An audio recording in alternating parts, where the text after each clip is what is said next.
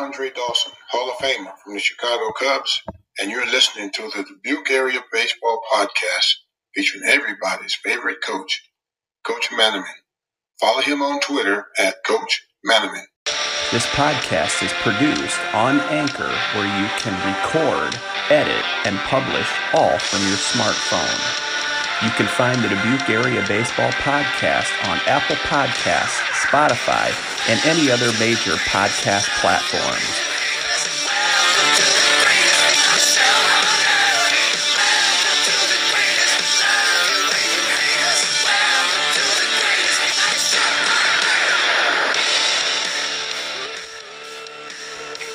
Stepping to the batter's box. Welcome back, and thank you for joining us on the Dubuque Area Baseball Podcast. This episode is sponsored by the Chief Bat Company based out of Manchester, Iowa. They do custom wood baseball bats, and the feedback that I've gotten from them is they are outstanding bats to use. So find them on Facebook, reach out to Ben Ogden, and have your customized wooden bat made.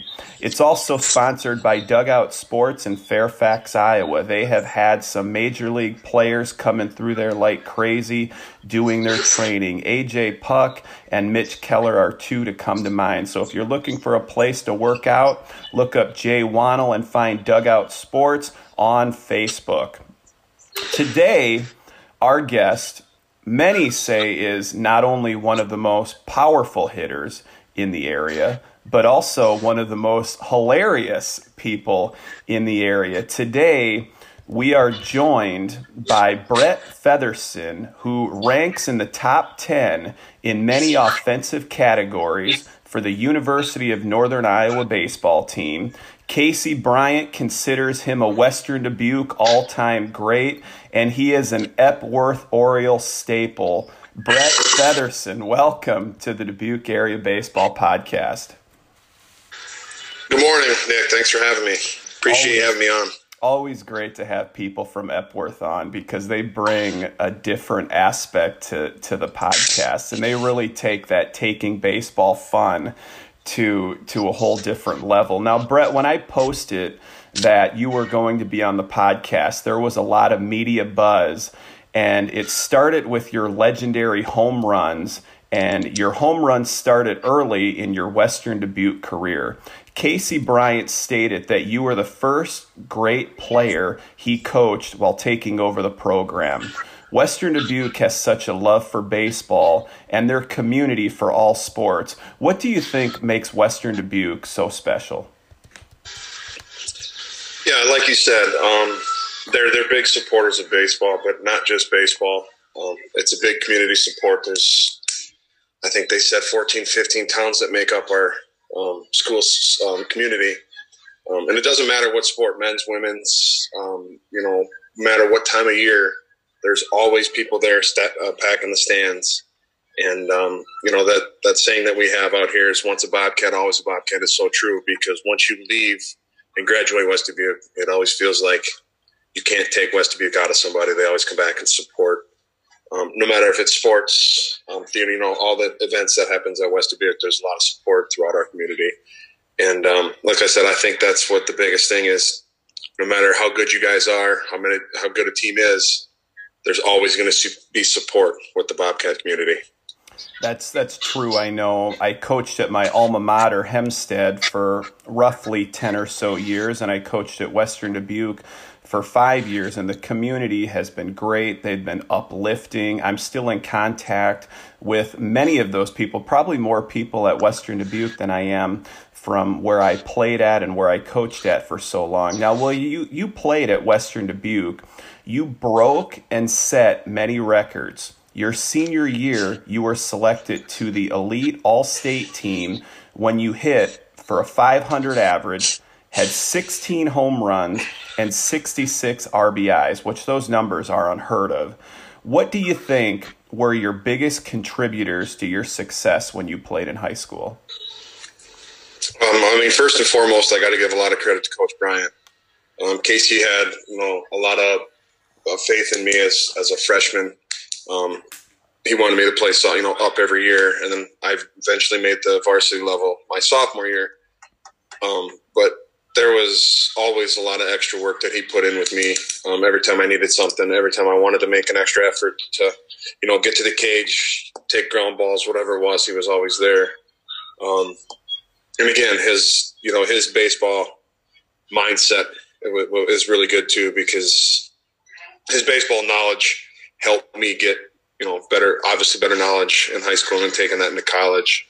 Also, you got to give credit to the guys around me in the lineup. I had guys like Nick Hofer. Nick Hofer went and played college ball. Ryan Horner, my senior year, Ryan Horner hit in front of me. Ryan broke my average record. And, getting guys on base in front of me was big, which means people behind me and then the other teams had to either pitch to me, pitch to guys ahead of me, pitch to guys behind me. With Hofer, we had a guy that hit 6. Josh Wagman hit 9 home runs as a junior, hitting the 6th hole.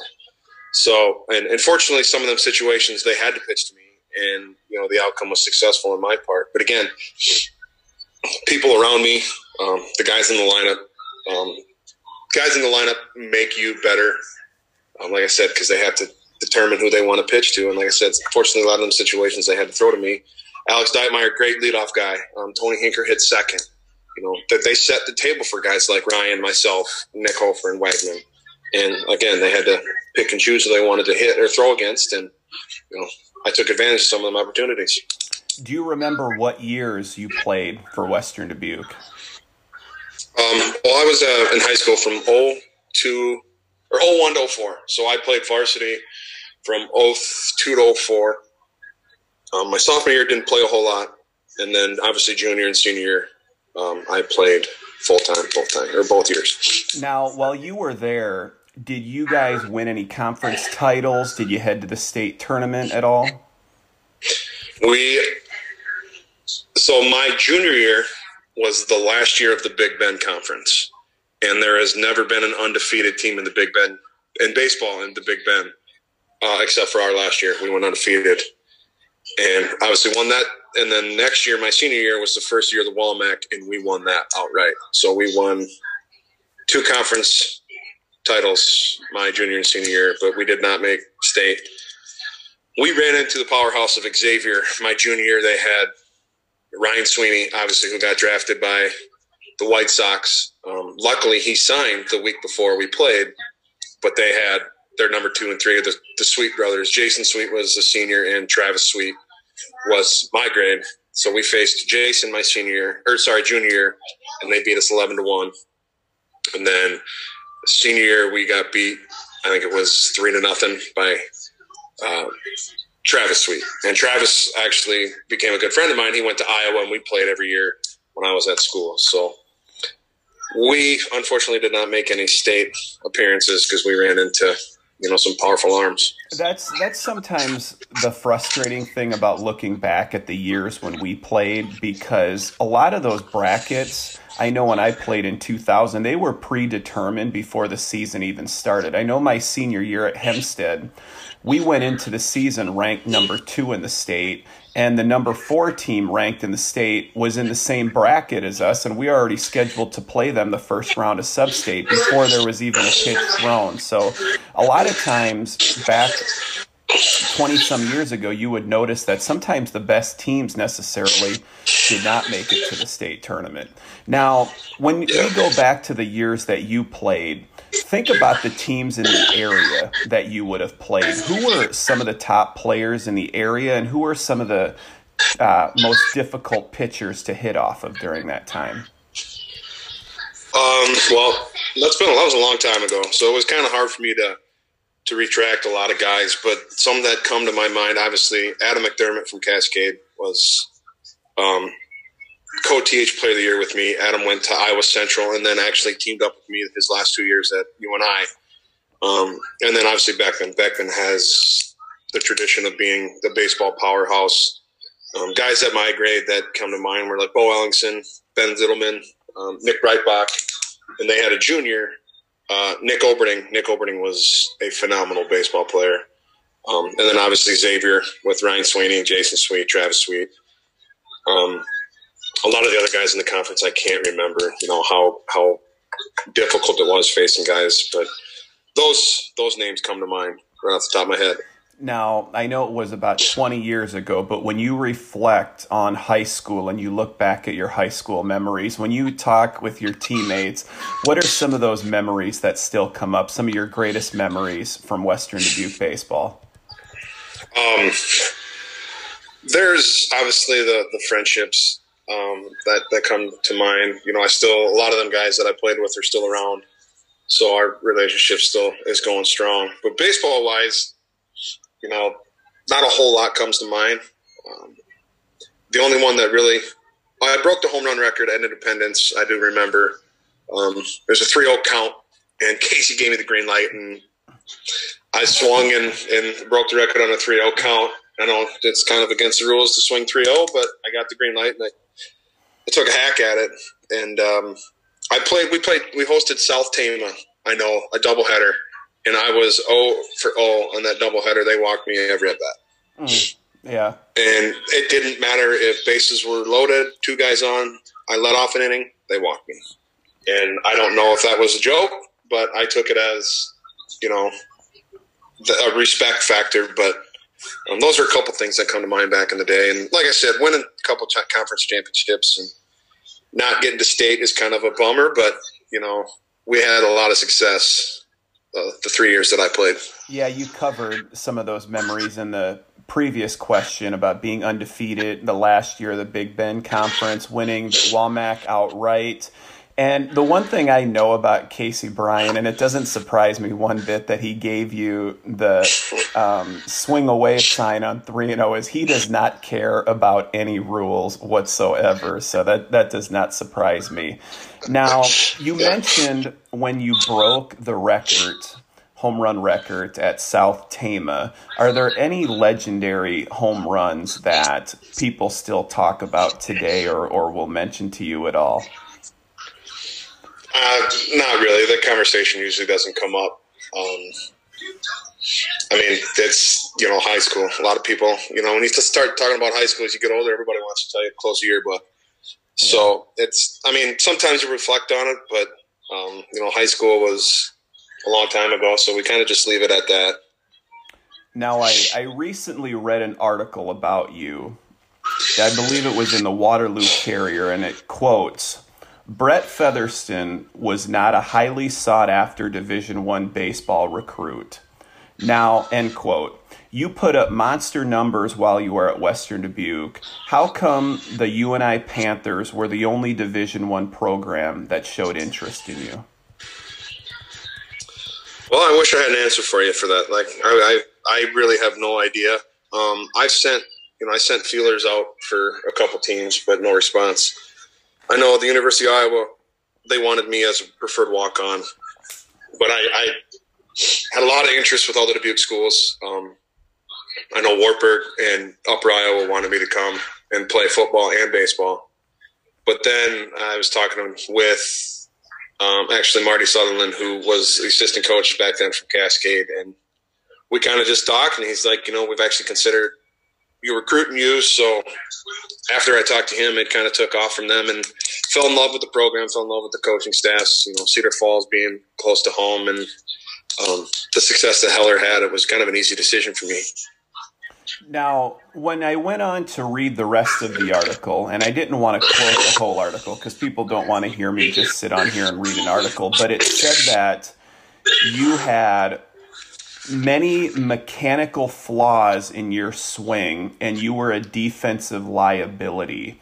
And that was the only reason why Division I programs weren't knocking at your door. Now, what did the coaching staff at the University of Northern Iowa do to improve your game, to fix your swing, and not make you a defensive liability? And this is according to the article, Brad, so I don't want you to think this is my scouting report. No, I know. Yeah. And I actually read that article, and, you know, they weren't wrong.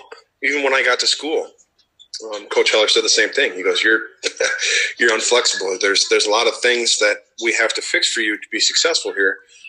But we think with the right tools, and you could be that guy because obviously the numbers I put up. But the biggest thing they wanted me was my flexibility.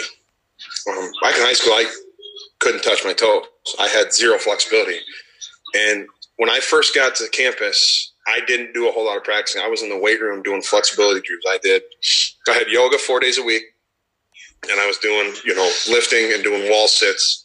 And by the time freshman year, spring came around, I was able to, my flexibility had increased a lot. Obviously, the speed of the game is higher in the Division I level from high school. So a lot of infield drills, the ball gets on you a little bit faster on this, the corner positions. So a lot of field work there. And then obviously cage work, you're facing guys that were low to mid 90s every Friday night conference. And you go to, go to Florida, go to Louisiana, you face all these other Division I schools down south. A lot of these guys throw hard. So it was a huge jump for me from facing guys in high school than facing, I have never seen 90 in high school. In my first game that I played, I was, the guy was sitting at 94, 95. And it was a shock to me, but they had a lot of trust in me, and I did a lot of work. And like I said, they took an interest, and luckily it panned out for him. And Coach Heller, it just shows why he's had so much success everywhere he's been. I mean, this was 14, 15, 16 years ago, and he already had you doing yoga before yoga was the big thing that everybody did. So he knew you were going to hit, but he just had to figure out a way to keep you healthy and a way to get you on that field. Now, when you would play the Division I schools that passed in you or showed zero interest in you, did that add extra fuel to the fire when you played those teams? Not really. Like I said, there wasn't a whole lot of interest anyway. Like I said, Iowa was about the only one D1 school, and we played them twice a year. So we got a lot. I got a lot of payback on the University of Iowa, but I mean, like I said, I had interest from a lot of small schools, but I don't really have any regrets or any grudges I'm going to hold against any school. Now, Brett, I have a two-part question for you. What years did you play at the University of Northern Iowa, and were there any other guys from Dubuque County that were also on that team? So I played from 04 to 08. My freshman year coming in, they had Nate Trum was from Beckman. Nate Trum was a senior. And then Brian Westfall went to Hempstead. Oh, yeah. Brian, I played for 2 years with him, and then Nick Kirk is a year behind me, and I played 3 years with Nick from Wahlert. And we're trying to get Nick on the podcast. I've reached out to him a couple times. He said he's interested. So Nick, if you're listening to this, check your Facebook inbox. You got about 3 messages from me on there. Now, the 4 years you were at the University of Northern Iowa, how did your team do, and what were some of the greatest moments you've experienced while at the University of Northern Iowa? We were usually middle of the pack in the conference. You have to be, I think, top 7 or top 6 in the conference to make the conference tournament, and we only made that my senior year. So we were, mid or average to below average every year, but it was still playing, against some elite teams. Our conference was known as a pitching conference. There were numerous guys from different schools that got drafted every year, early too. Like I said, we were pretty average, but, a lot of memories. I have bus trips. Bus trips were always the best. We were kind of a low-budgeted school, so we had to drive everywhere. We flew to Florida every spring. That was the only flying trip we had. But bus trips, it was – you had to try and find things to do. We would actually have the board game sequence tournaments. So you would actually have to, find a partner, and we bracketed it out, and they kind of got intense. There was no money, but it was a lot of fun. Helped pass the time. And were there any moments, bus trips get crazy and road trips get crazy? Are there any that just stand out where somebody just did something just so stupid, or somebody forgot something, or are there any that stand out that you and your buddies will laugh about, or you'll text somebody random being like, hey, do you remember when this guy, and go on? Not really. Nothing that really comes to mind road trip wise. We were pretty, laid back group. So, but there's a couple things on the field that I remember. Nick Kirk, actually, like I mentioned before, Nick threw a perfect game against Evansville. I don't remember what year it was, a 7-inning game, but I've never been a part of a perfect game before, and that was a really cool experience. And then a buddy of mine from Interstate 35, Brandon Douglas, my senior year, he won Conference Player of the Year. And that's a huge honor because they had a kid at Wichita State, Andy Dirks, who got drafted in like the 7th round by the Tigers and played 6-7 years in the bigs with them, had an outstanding year, and Brandon beat him out for it. And it was just, that was the year we were at the conference tournament, so we got to go to the ceremony for all the awards, and it was pretty special being there with Brandon when he won that. That's a great story. Now, I do want to talk about your individual accomplishments when you were at UNI. You rank in the top 10 in UNI program history in many different offensive categories. You are 5th in home runs with 24, 3rd in RBIs with 146, 7th in doubles with 38, and you led the program in walks with 119. All of this coming from a guy who many had considered had too many flaws to play Division I baseball. What are some of your individual moments, at bats, or home runs from your career at UNI that stand out most to you? I wouldn't say particular moments that I did. It was a lot of guys that I played against is what kind of sticks in my head. My freshman year, we faced Wichita State, actually came to Cedar Falls. Their Friday night guy was Mike Pelfrey, who is from the Mets. And out from the Mets, he got drafted by, oh God, who was it? It might have been the Mets out of college, but Mike Pelfrey was their Friday night guy. And I'm coming in as an 18-year-old kid, and the scouting report for Mike Pelfrey, I remember, was fastball, and it gives you velocity. It was anywhere from 92 to 98. Like, you see that an 18-year-old kid, you're like, oh God, if I get hit by that, that's lights out. But I ended up going 2 for 3 off him, and we got beat 3-1. I had the only RBI. So that was the big highlight. I've faced a lot of players. Ross Detweiler pitches for the White Sox right now, went to Missouri State. As I mentioned before, Andy Dirks went to Wichita State. Pelfrey, Jordan Zimmerman, when I played with Rochester in the Northwoods League, he played for Eau Claire as well as Cole Calhoun. A couple other things that come to mind was Alex Gordon played in Nebraska. We played Nebraska my first 2 years. He hit the farthest opposite field home run I've ever seen. And I'm not exaggerating as the farthest. I haven't seen pole balls get hit that far off of one of our guys. That was a close game. We got beat. I think we got beat 6-4 or something. And then the next year we faced Nebraska, and they were number 5 in the country.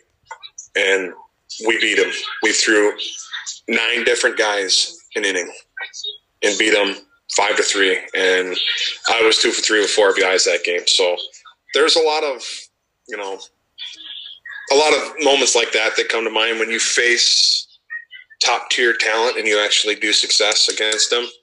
It's easy to stick with you. I was Conference Player of the Week twice, second team all conference twice for 2 years.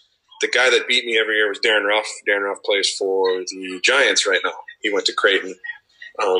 Pat Vendetti, his interesting story. I don't know if you remember that name at all, Pat Vendetti. He's the ambidextrous guy that pitches for the A's. Yeah, he was with the A's for a while. Yeah, with the Yankees. And, he went to Creighton and absolutely owned me. I think the 4 years, he's the same age as mine. Here I am. And I might have 2 hits off him in 4 years because it was just, sidearm down, soft, pulled off everything all the time. And like I said, Pat has my number. But as far as a lot of memories, a lot of memories is, like I said, is just the guys that I faced, a lot of top tier talent that I remember playing against, and it was, really privileged to be a part of it. And the crazy thing about playing with Pat is you might face him 4 times in a game, but he might throw against you 3 times left-handed and then throw against you 1 time right-handed, and it's almost like you're facing the same pitcher, but you're seeing 2 different guys with whatever arm he throws with. I never got to face him right-handed. It was always left against me. But, it was his velocity, I think, left side was 80 to 81 and right was 86 to 88. So he obviously threw softer from the left side, but he could throw every pitch where he wanted around the plate. And, he was a spot guy, and it was impossible to hit. A couple follow-up questions about things that you mentioned there that I wanted to touch on. So you mentioned about the Northwoods League. Tell us about your time in the Northwoods League. And I'm curious, were there ever times where you thought you might get drafted or play independent ball, or somebody take a late round flyer on you to play in the minors? What happened? How did that kind of pan out for you? So my sophomore year, I got an invite to play with Rochester, and that would have been 2006. And we ended up winning the Northwoods League championship that year. And that was the best summer of baseball I could play, because it was basically like playing minor league ball. It was, you get up in the morning, you go lift, you go do whatever you want. You got to be at the park by 2 o'clock for BP game, or at 2 o'clock, 3 o'clock, BP before, and then game at 7. And then the nightlife was fun too. But that was my summer for 2 years and then, like I said, the following year I went back up and played against some outstanding talent, played with a lot of guys. With the draft being in July, we had a lot of guys leave that would sign contracts. And as far as me, I had the Twins were the only team that had contacted me. They reached out to me and said, we got some interest in you, this and that. And this was my senior year, so I had no leverage against them. But I'm like, if you give me a chance, I'll come in and prove myself. And they're like, well, keep your ears open, keep your phone line open, all this. I'm like, they're like, what kind of signing bonus would you, need to? I'm like, you give me a stick of gum on a plane ticket, and I'm going to make every opportunity I can to make your team better. And, unfortunately that didn't work out, but it was kind of a fun process. You're sitting there on draft day thinking, is my time going to come? But again, it didn't. And, I'm okay with that. It is what it is. Yeah, you did what you had to do. You put in your time, you put up the numbers, and it just didn't work out for you. Now, the article that I referenced before, they didn't just talk poorly about your swing and your lack of flexibility. They also talked about how it was a true feel-good story. And if you Google Brett Featherston baseball, it will be the first one that comes up. I'm sorry to the author, I can't remember your name, but it's in the Waterloo Courier. And the article referenced a mammoth home run that you hit at Veterans Memorial Stadium. And we're also going to get into Tim Flattery from the Moonlight Graham show, because he also talked about some of your home runs as well. Now, do you remember that home run at Vets? Any idea how far it traveled? I do remember that. It was off Matt Mossy. We played against him for 4 years. He went to North Dakota State and then transferred to Iowa. Position guy at North Dakota State, and then came to Iowa and pitched. And full count, 3-2 count.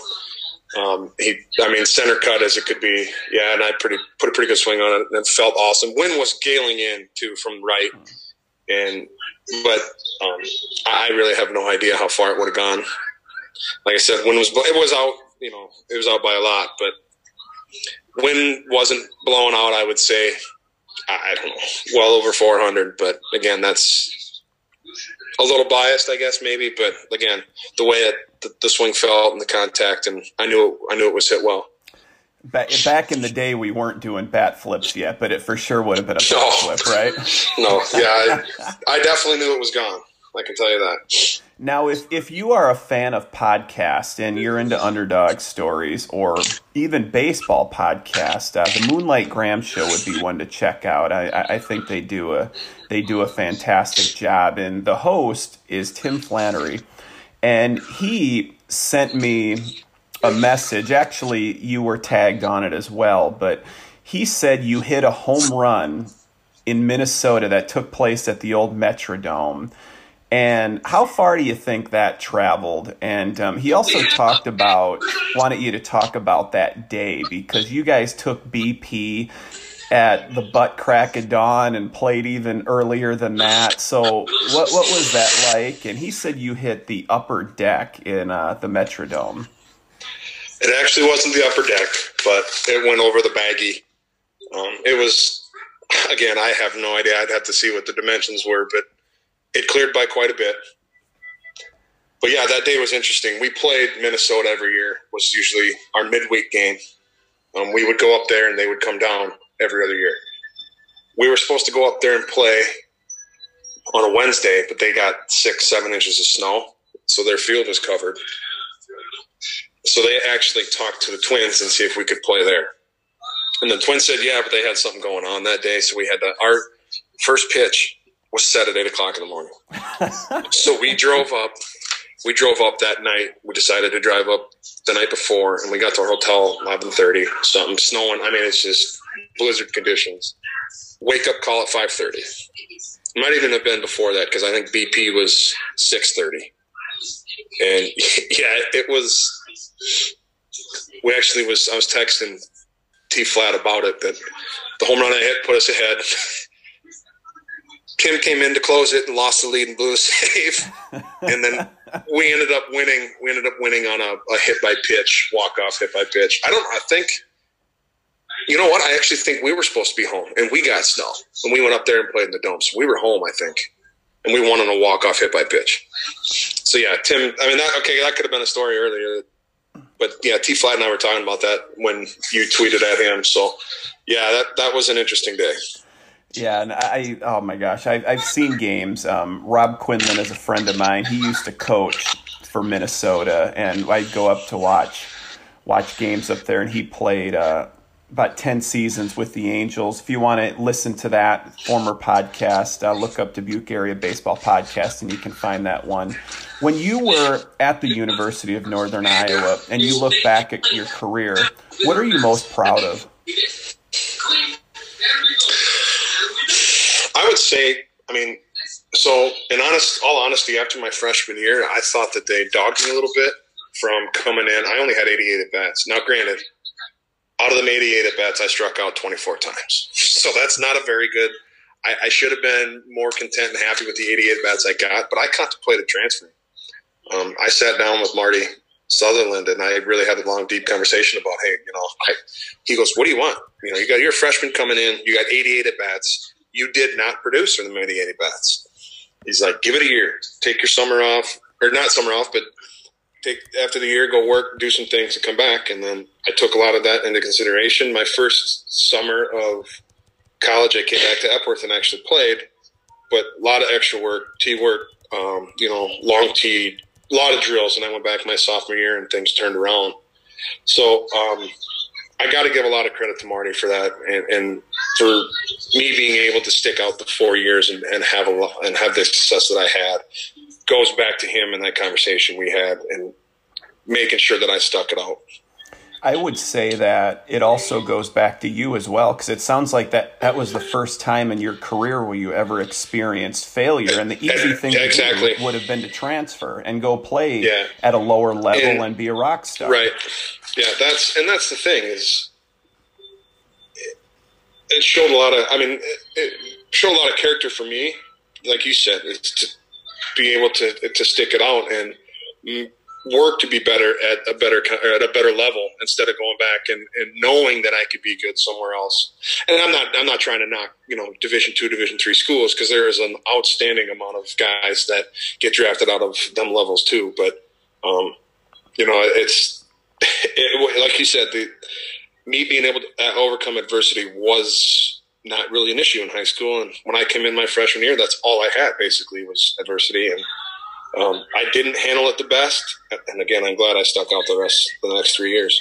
If you could have one do-over moment from your career at UNI, what would it be? That was another question that I wasn't quite sure how to handle because, again, I don't have any regrets. I worked as hard as I could to get to the next level, and it didn't happen. But I feel that I did all I could in my baseball career to be happy. And, again, it was a great experience, and I'm glad I did it. I would actually say that the work you put in after your freshman year probably stopped a do-over moment, because if you would have not put in that extra work and continue to struggle there, you may have wondered if you made the right decision in going there or transferring it. So again, kudos to you for realizing that and putting in that work. Now, the one thing that I've noticed when I look up UNI baseball and I talk about UNI baseball, or I researched you for this interview, is there's such a tight-knit group. It's such a tight-knit community, and we know that UNI baseball is no more. Now, what emotions do you have knowing that on homecoming weekend you're not going to be able to go down and catch up with the baseball guys, or you can't go to Riverfront Stadium in Waterloo and freeze your butt off in the middle of March to watch a UNI baseball game? It's a terrible feeling. So my last year was the year before the final year. So I was still in school for my fifth year. So I got to be around that last group of guys. And like you said, the homecoming weekend was always alumni weekend. And we actually got teams together, and a bunch of, older guys came too that played before us, and we had an outstanding time. And it does suck because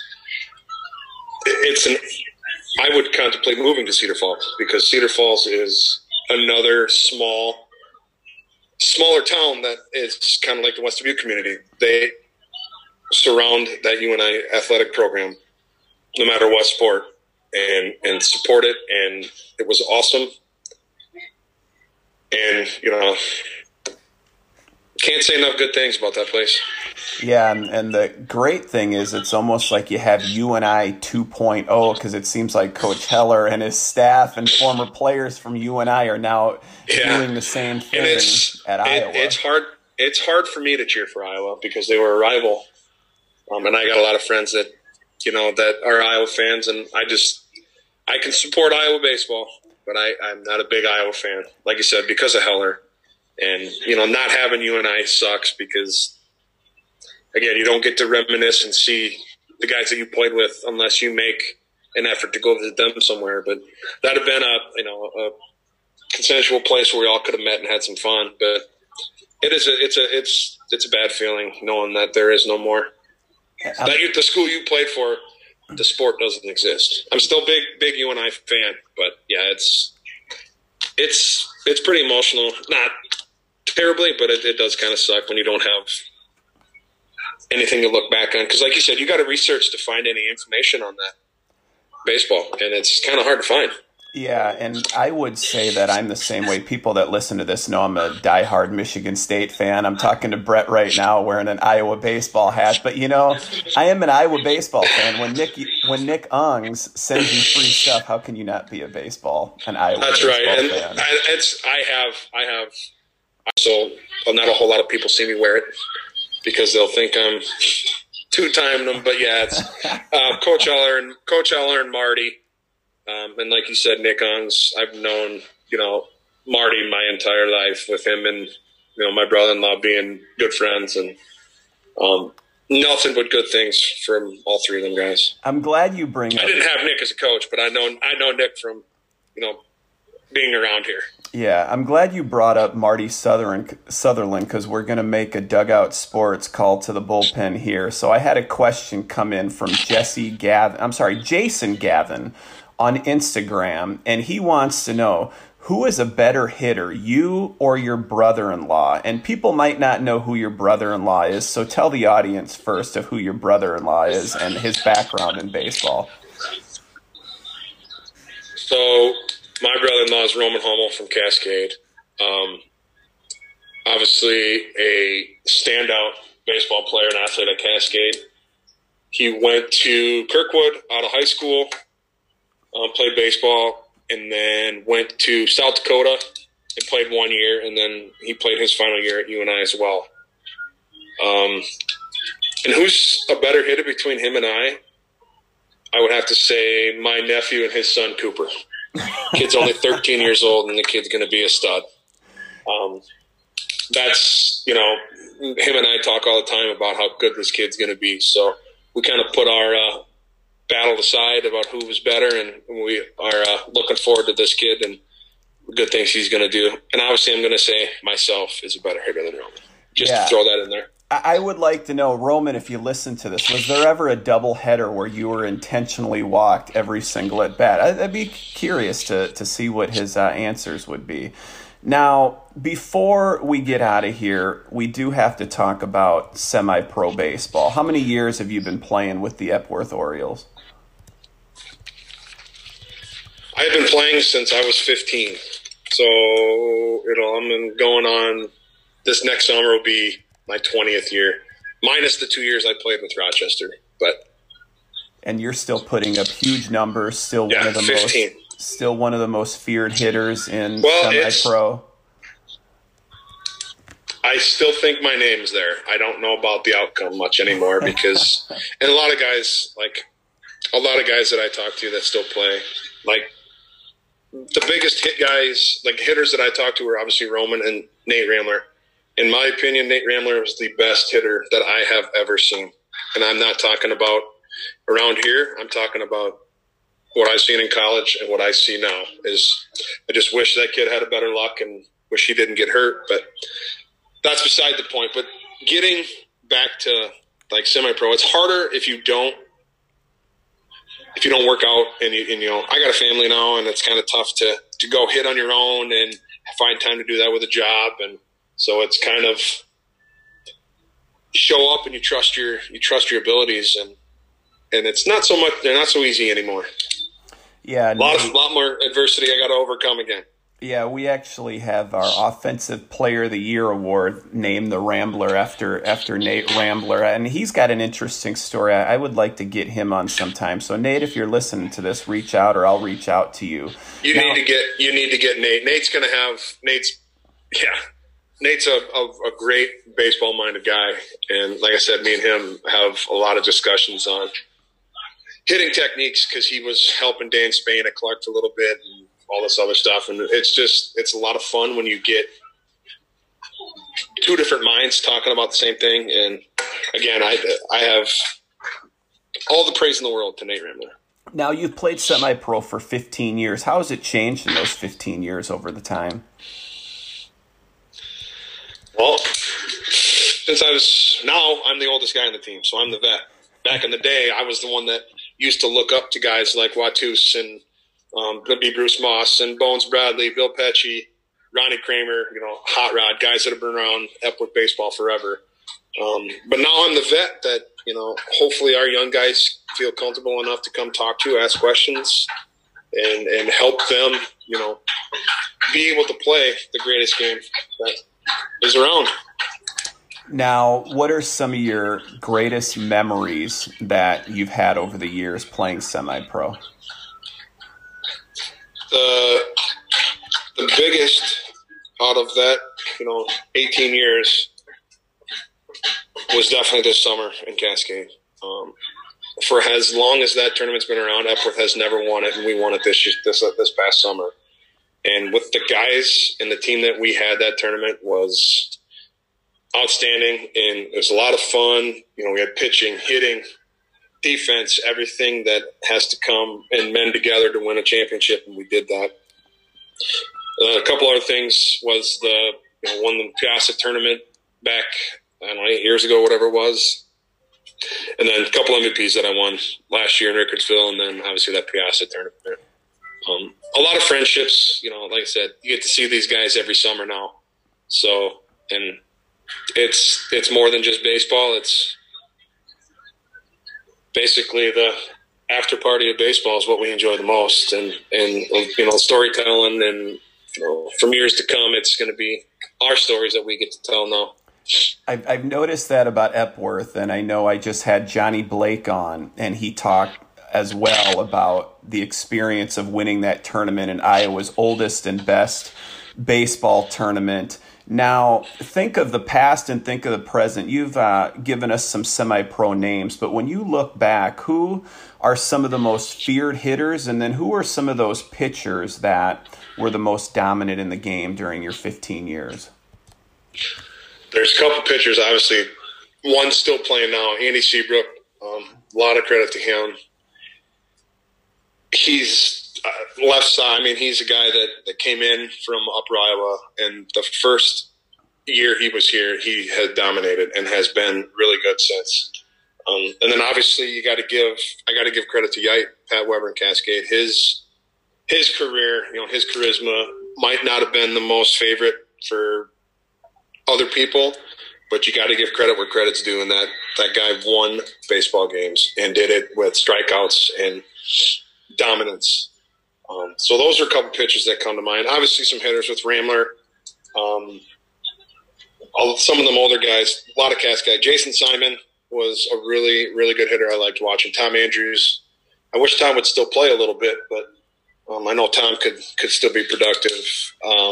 Obviously Roman.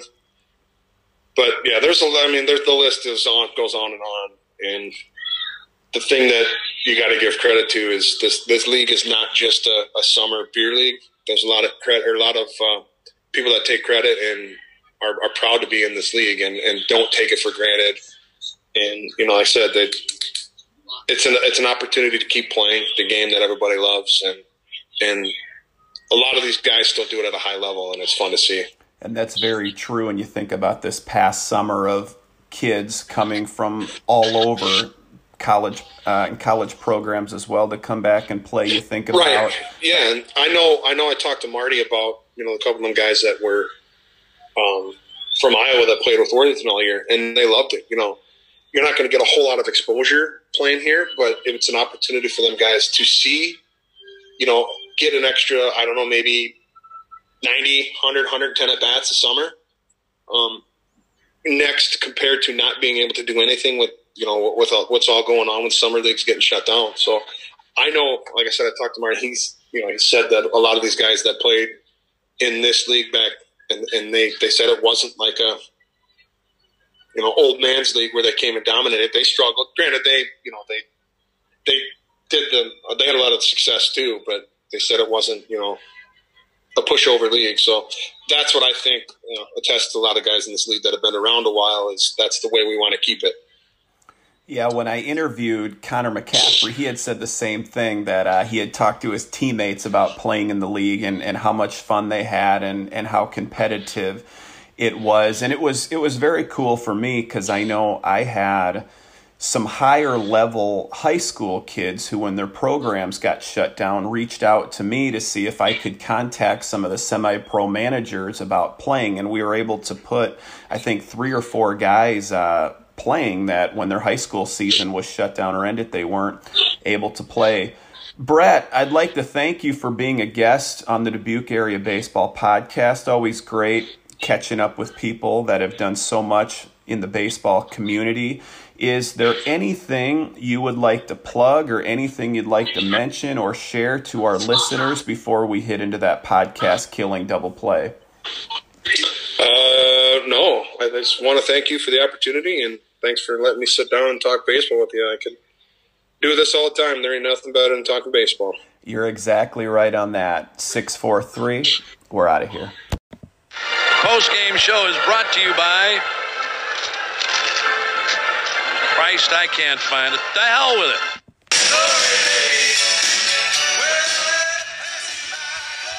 Thank you for listening to the Dubuque Area Baseball Podcast. You can find us on social media, Facebook and Instagram by searching Dubuque Area Baseball Podcast. And you can follow me on Twitter at Coach Manaman. Go to Apple Podcasts, give us a 5-star review, find us on Spotify, and subscribe.